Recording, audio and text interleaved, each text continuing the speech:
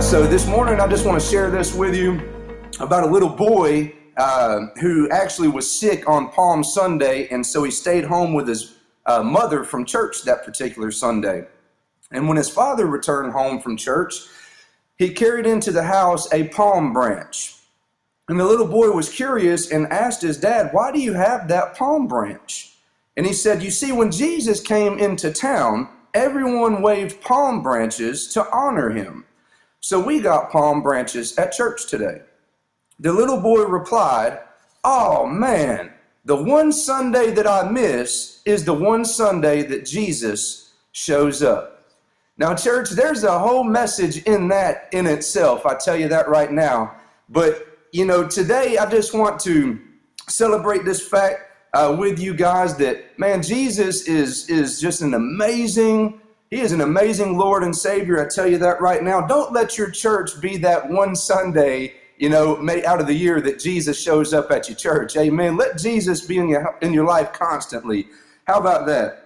And so this morning, as many of you know, today is obviously Palm Sunday, as we've mentioned, but this is the day as taken from the Gospels where a whole city basically threw a huge celebration and a huge parade for Jesus. All right. And as Jesus rode into the city, the people threw palm branches in anticipation of his coming. Thus we get our word Palm Sunday. Now, the palm basically represented victory. In fact, back in the Roman period of time, back in this particular day and age, those who would win medals and, win things at the Olympics, they would actually be awarded a palm branch, and it meant a celebration or a victory that person had won. And so when Jesus marched into Jerusalem, they were waving these palm branches at him in victory, for his triumphant entry. This day marked a time of celebration where Jesus was worshiped and he was praised. Hallelujah. Somebody say amen. However, this day really is bittersweet for us because even as we read of this celebration of Jesus coming into Jerusalem, we also know that Friday is coming, and which is a paradox within itself because we call this coming up Friday Good Friday. But, we'll talk a little bit about little bit more about that in just a moment. But, the day of Palm Sunday is a little bit bittersweet just because we know that Friday and Jesus' arrest is just around the corner. And we know that many in this particular same crowd will within a few short days exchange their words of praise for words and shouts of death. Shouting, "Hosanna, Hosanna, praise be to Jesus in the highest," and then later shouting, crucify him, give us Barabbas." This morning I want to focus our attention on two services which focused upon Jesus, but with two different results. So I want you to take your Bibles and turn with me to two passages from the Gospel of Matthew. We're going to be looking at the Gospel of Matthew, chapter 21. And then I want you to take and hold your finger in Matthew 27. But we're going to start in Matthew 21, and we're going to read verses 1 through 16. And when the day drew nigh unto Jerusalem, it's Matthew 21, 1. And when they drew nigh unto Jerusalem, and were come to Bethphage unto the Mount of Olives, then sent Jesus 2 disciples, saying unto them, "Go into the village over against you, and straightway ye shall find an ass tied." That means donkey, for those of you who don't know. That's what that is. "And a colt with her. Loose them, and bring them unto me. And if any man say aught unto you, ye shall say, The Lord hath need of them, and straightway he will send them. All this was done that it might be fulfilled, which was spoken by the prophet, saying, Tell ye the daughter of Zion, Behold, thy king cometh unto thee, meek and sitting upon an ass, and a colt, the foal of an ass. And the disciples went and did as Jesus commanded them, and brought the ass and the colt, and put on them their clothes, and they set him thereon. And a very great multitude spread their garments in the way. Others cut down branches from the trees and strawed them in the way. And the multitudes that went before and that followed cried, saying, Hosanna to the Son of David. Blessed is he that cometh in the name of the Lord. Hosanna in the highest. And when he was come into Jerusalem, all the city was moved, saying, Who is this? And the multitude said, This is Jesus, the prophet of Nazareth of Galilee. And Jesus went into the temple of God and cast out all them that sold and bought in the temple, and overthrew the tables of the money changers, and the seats of them that sold doves, and said unto them, It is written, My house shall be called the house of prayer, but ye have made it a den of thieves. And the blind and the lame came to him in the temple, and he healed them. I love that. And when the chief priests and scribes saw the wonderful things that he did, and the children crying in the temple, saying, Hosanna to the Son of David, they were sore displeased, and said unto him, Hearest thou what these say?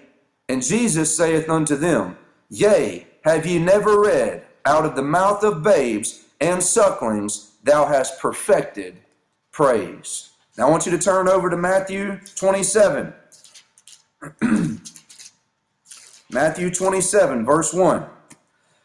When the morning was come, all the chief priests and elders of the people took counsel against Jesus to put him to death.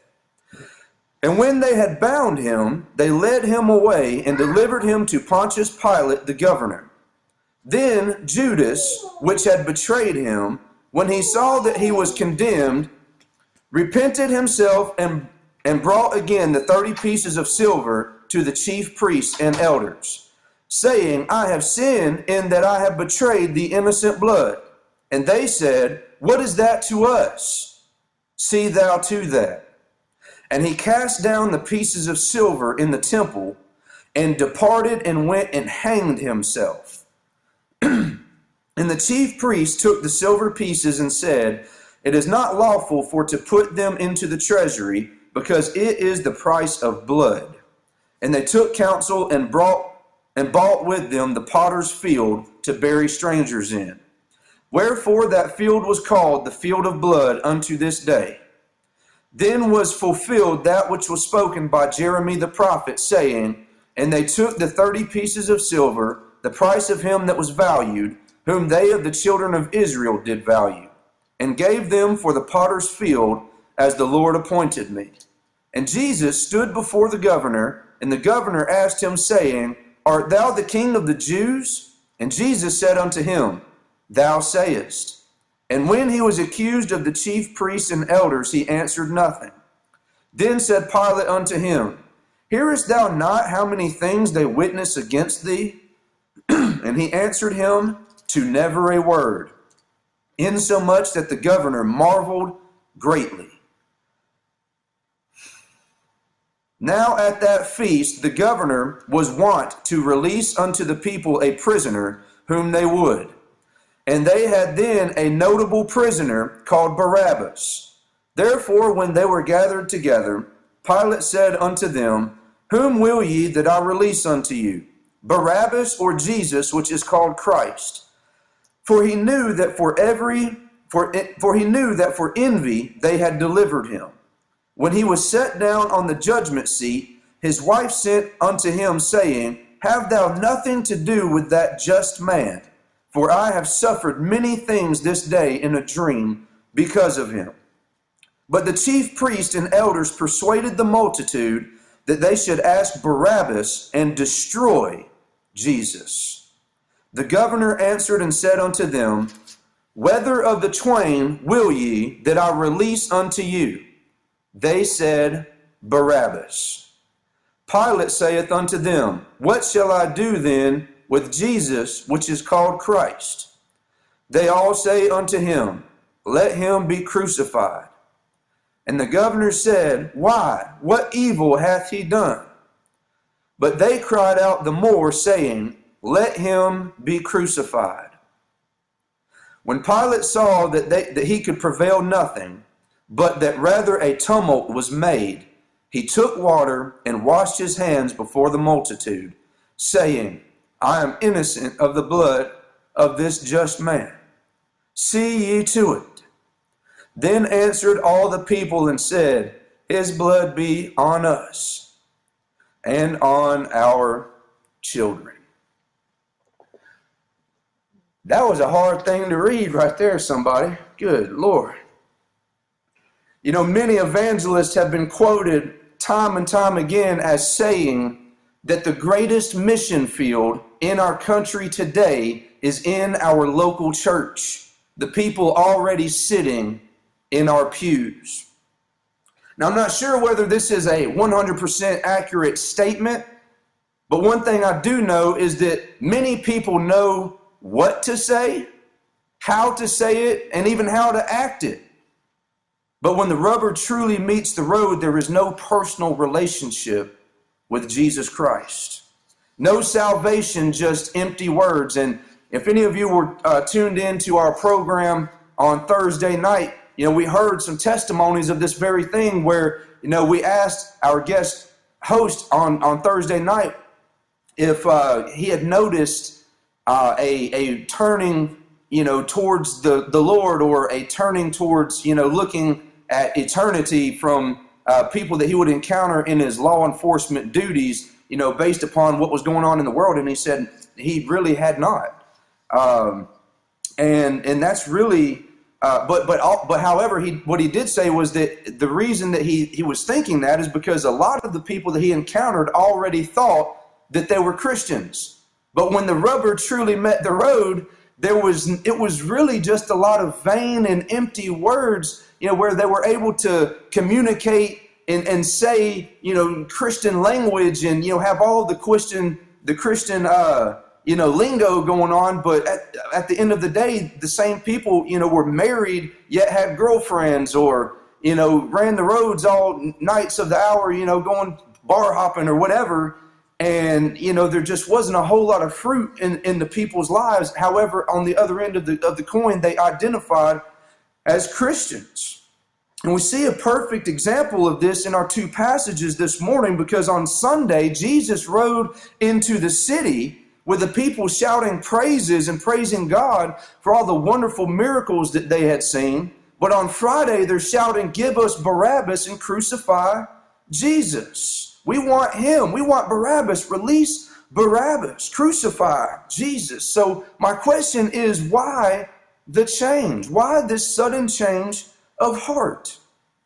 And of course, there are many possible reasons, but one simple reason that I could come up with was the fact that their words did not match their heart. So on Palm Sunday, their words truly didn't match their heart. They possessed more of a casual faith rather than a committed faith. They had religion, but they missed the person Jesus. So how can one have what we call a committed faith? How can we be real and sincere in our faith in Christ? Consistent in all that we do. And so this morning, I want to offer you just some keys to just such a faith. The first key that I would like to submit to you is that a committed faith is not self-centered, it is Christ-centered. And of course, that sounds somewhat cliche and somewhat obvious, but oftentimes we miss this simple truth. In America, we tend to say, God, here is my calendar, here is my agenda, I can plug you in here today, and maybe on Wednesday, I'll give you a 30-minute session on Wednesday. I'll pull, and basically we end up pulling God in and out of our lives when it's most convenient for us. The people praised Jesus as he passed by, but many of them praised him for two simple reasons. First, because of the miracles. They had seen him heal the sick and raise the dead. They praised him because he was serving them and their needs. And secondly, because they saw Jesus in a way that he would come to politically deliver them from the oppression of the Roman Empire. They were looking to be set free from Rome as Israel was set free from Egypt. Their praise was tempered with the attitude of what Jesus can do for you and I. Remember in Luke 24 when Jesus met two of his disciples on the road after his resurrection, but those disciples didn't recognize him. He asked them why they were so upset, and they said in Luke 24:21, "But we trusted that it had been he which should have redeemed Israel." Of course, there was nothing wrong, with their looking for, that deliverance out of the hand of their oppressors, and it seemed to line up with Scripture. But the truth is, up to this point, they had no idea of the real reason for the coming of the Messiah.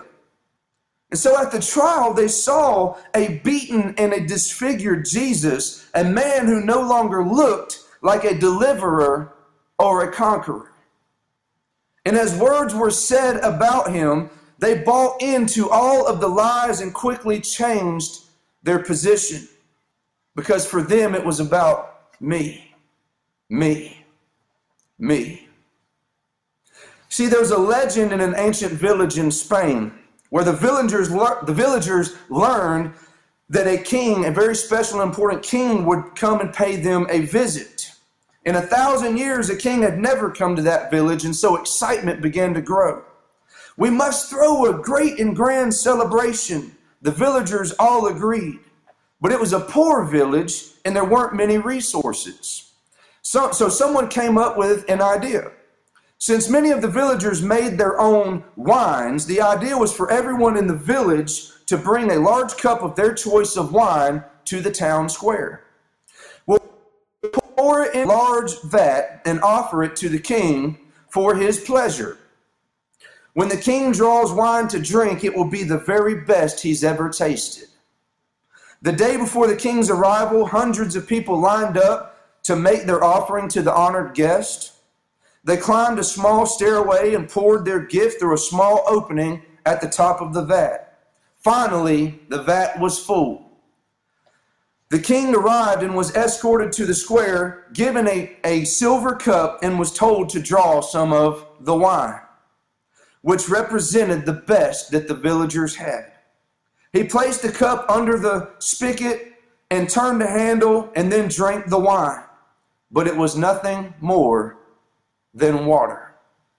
You see, every villager reasoned within himself, "I'll withhold my best wine and substitute with water." Because with so many cups of fine wine being poured into the vat from all of the villagers, the king will never know the difference. But the problem was that everyone thought the same thing, and the king was greatly dishonored. Today, Palm Sunday, let us choose to honor our great King, Jesus Christ, by giving him our very best. Withholding nothing, giving him our all. The second key that I want to bring to your attention this morning is this: that a committed faith is relationship driven. Many of those who gathered to throw their coats and palm branches onto the street and who shouted praises did so because it was the popular thing to do at the time. At the one brief moment, it became somewhat of a trend. Perhaps some began doing it with sincere motives, but others soon did it because others were doing it. Later at the trial, shouting, "Crucify Jesus," was the popular thing to do. In fact, for a brief moment, that was the trendy thing to do, to make a mass murderer and criminal their hero when they shouted, "We want Barabbas." So in our own lives, a committed faith comes only through a personal relationship with Jesus Christ. One where every day is fresh and new as he personally directs our steps. In order to have a committed faith, we must develop and maintain a personal relationship with Jesus. Church, one of the major things that sticks out to me and was true in my own life over the years was that for a long time I tried to ride into this relationship with Christ on the coattails of my parents or my grandparents. And for a long time, I considered myself a Christian. I thought of myself as a Christian. I would tell people that I was a Christian, but at the end of the day, there was never any relationship with him. And I tell you, after all the years of identifying myself as a Christian, I can remember at 25 years old on the floor of Cobb County Jail, the moment that I gave my heart to Jesus Christ and I truly became a Christian.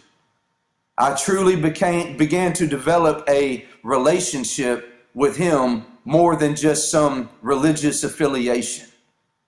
And I can remember it just like it was yesterday. It was one of the best days, if not the best day of my entire life. When I said, Lord, I'm not asking you to get me out of the trouble that I've gotten myself into. And if I got to go to prison, I'll do that because I deserve that and really much, much more. But Lord, I'm asking you to change my heart. And I'm telling you right then and there, the Lord did a work in my life and in my heart like you couldn't believe. And he changed my life, put me on a different path. And I've never looked back since. And that's an amazing thing. And I really hope and pray that you experience that for yourself. And so a third key that I want to submit to you this morning is that committed faith is not swayed or blocked by our personal trials and crises. That's a strong word for what we're going through right now. All right, and I'm going to give you two sides of this coin.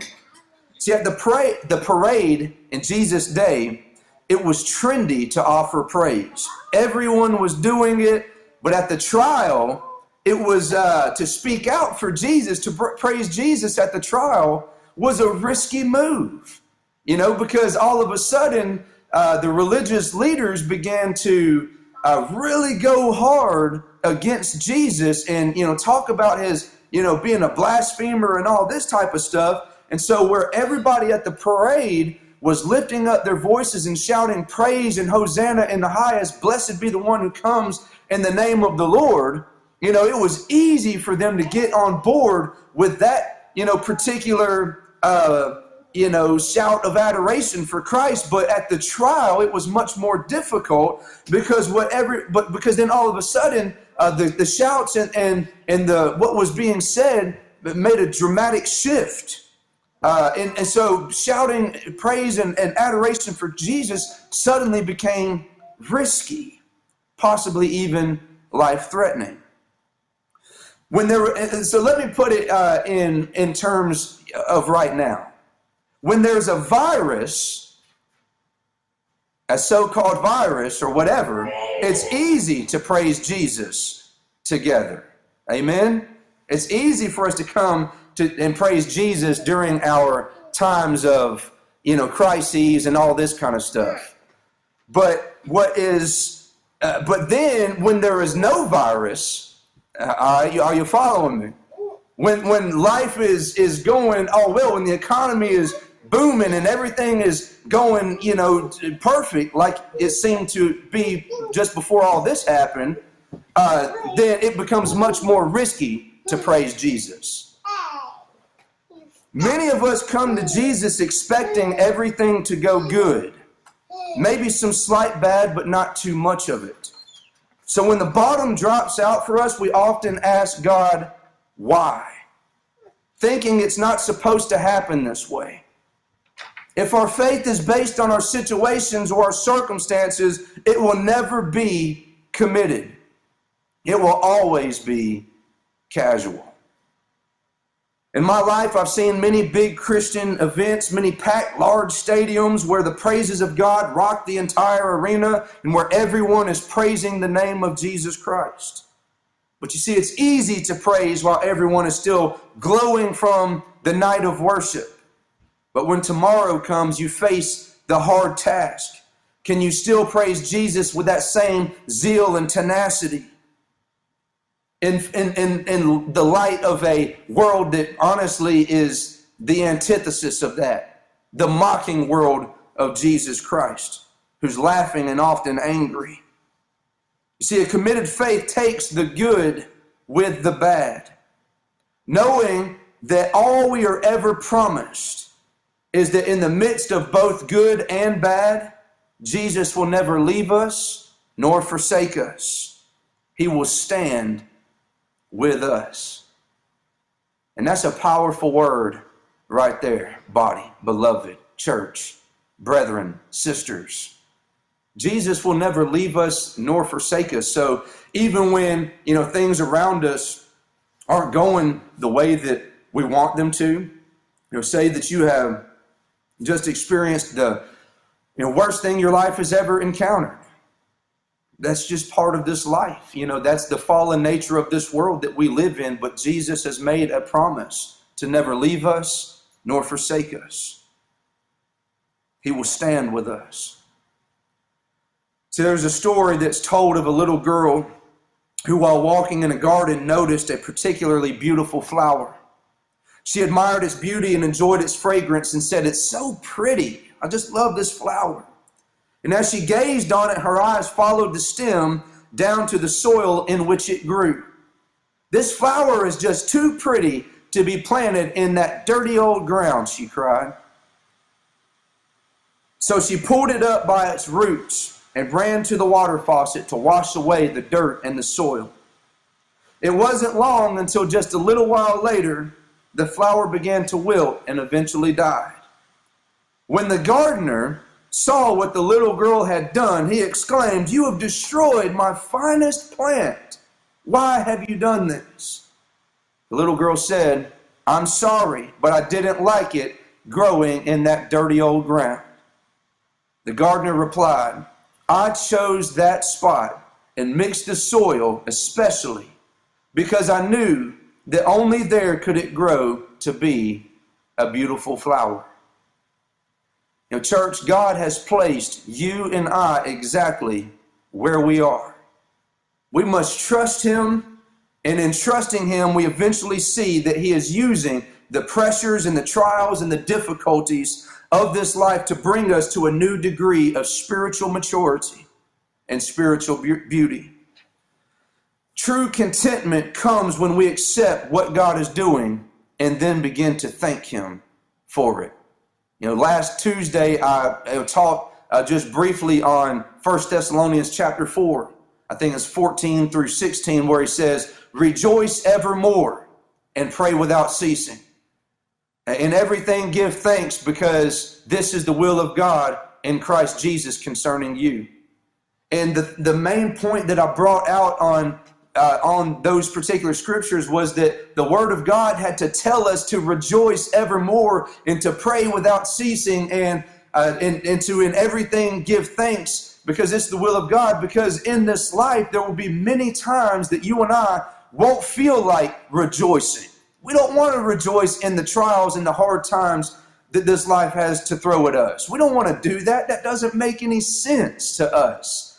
We don't, oftentimes our flesh doesn't want to pray. We have to, force ourselves. Let me say, for me, there's many times where I have to, be reminded and to force myself to, to find the good in what's going on around me and to pray and thank God for those good things. Amen.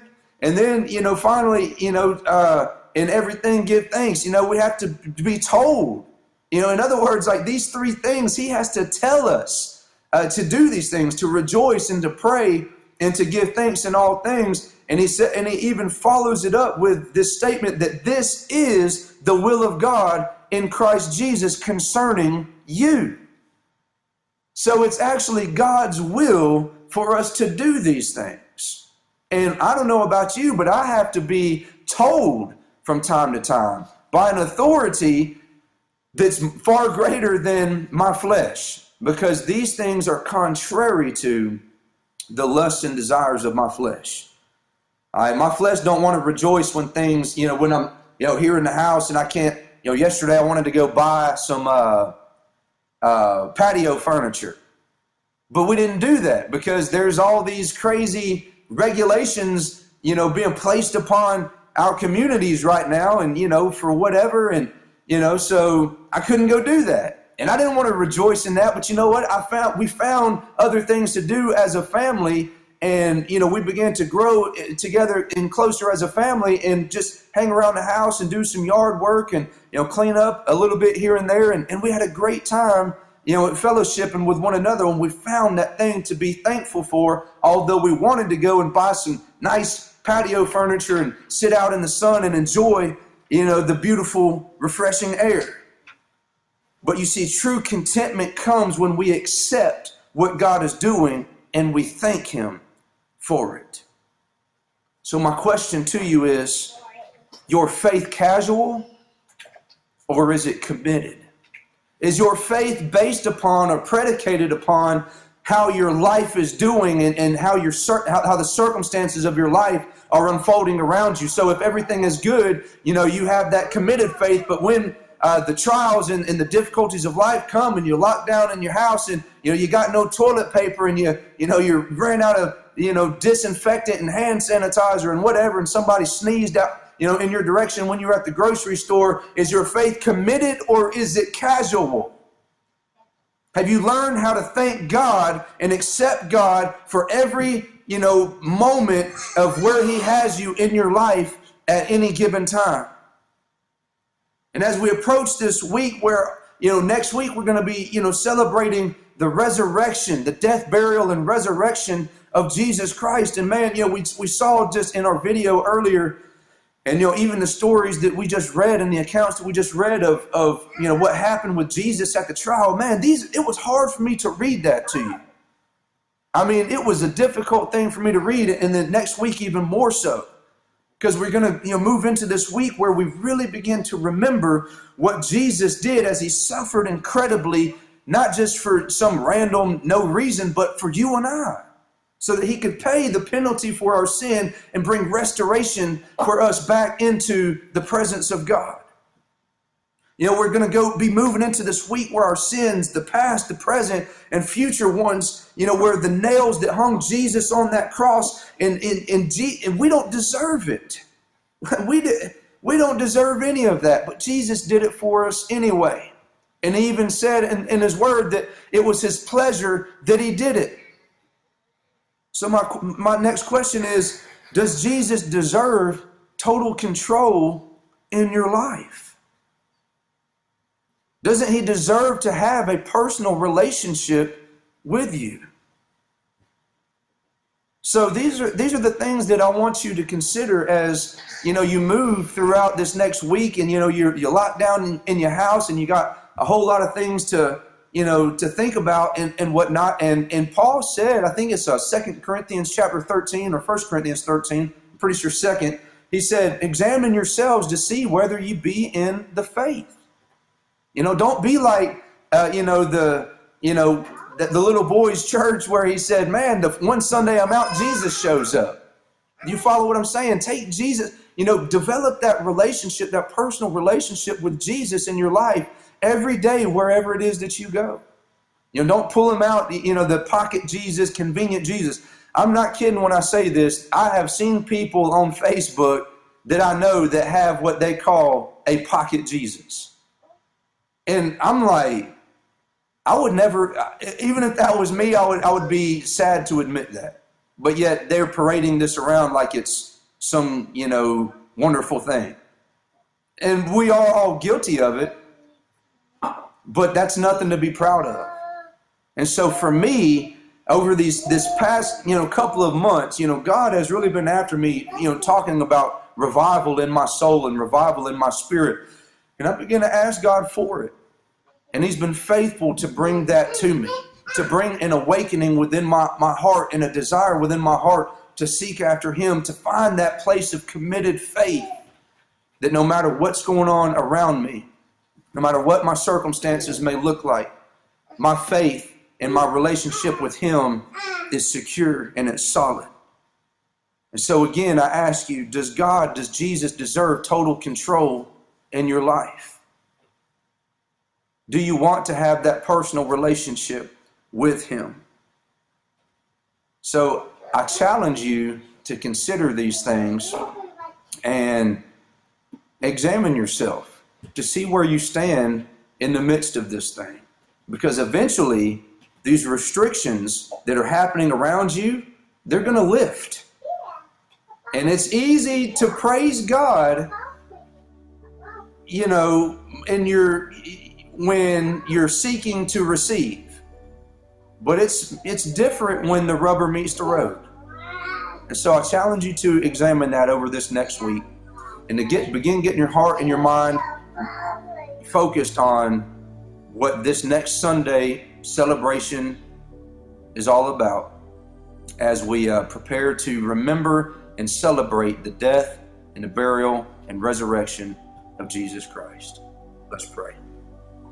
Heavenly Father, I come to you now, Lord, and I'm so thankful for the many wonderful works that you are doing in your body, in your church right now. And Father, I pray that as we move past what is happening around us now, Lord, that we don't forget what you are seeking to accomplish in our lives in these moments. Father, I'm asking that you would draw us into you, Father. That you would lead us, you would guide us, God, that you would bring that awakening within us, God. That you would touch your church, Lord, that you would resurrect your church, Father, from that place of fleeing away from their first love, which is you, Father. And that's been the case in so many different ways.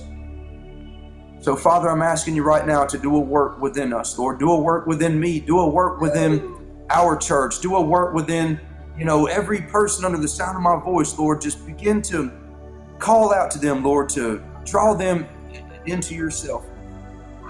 And I thank you for it. And I praise you for it. Father, I ask that as we move throughout this next week, that you would begin to prepare our hearts and our minds right now to remember that those faithful moments. So just like in the book of Philippians, you say, let this mind be in you, which was also in Christ Jesus, who thought it not robbery to be equal with God, but humbled himself and made himself of no reputation and took the form of a servant. Lord, let us find that mind of Christ to become that humble servant for your glory. And he goes on to say that he became obedient, even the death of the cross. What a powerful thing that and still is. Father, I thank you for all that you're doing in my life and in the lives of all those around us, Lord, that are humbling themselves and falling on their face, Lord, and crying out to you. And I pray that relationship would begin to take roots so deep that no matter what the circumstances or trials of this life seems to throw at them, their roots will be grounded in who you are, Father. We love you and praise you. In Jesus' name, amen. You guys be blessed. We'll see you on Tuesday and then Wednesday. Amen.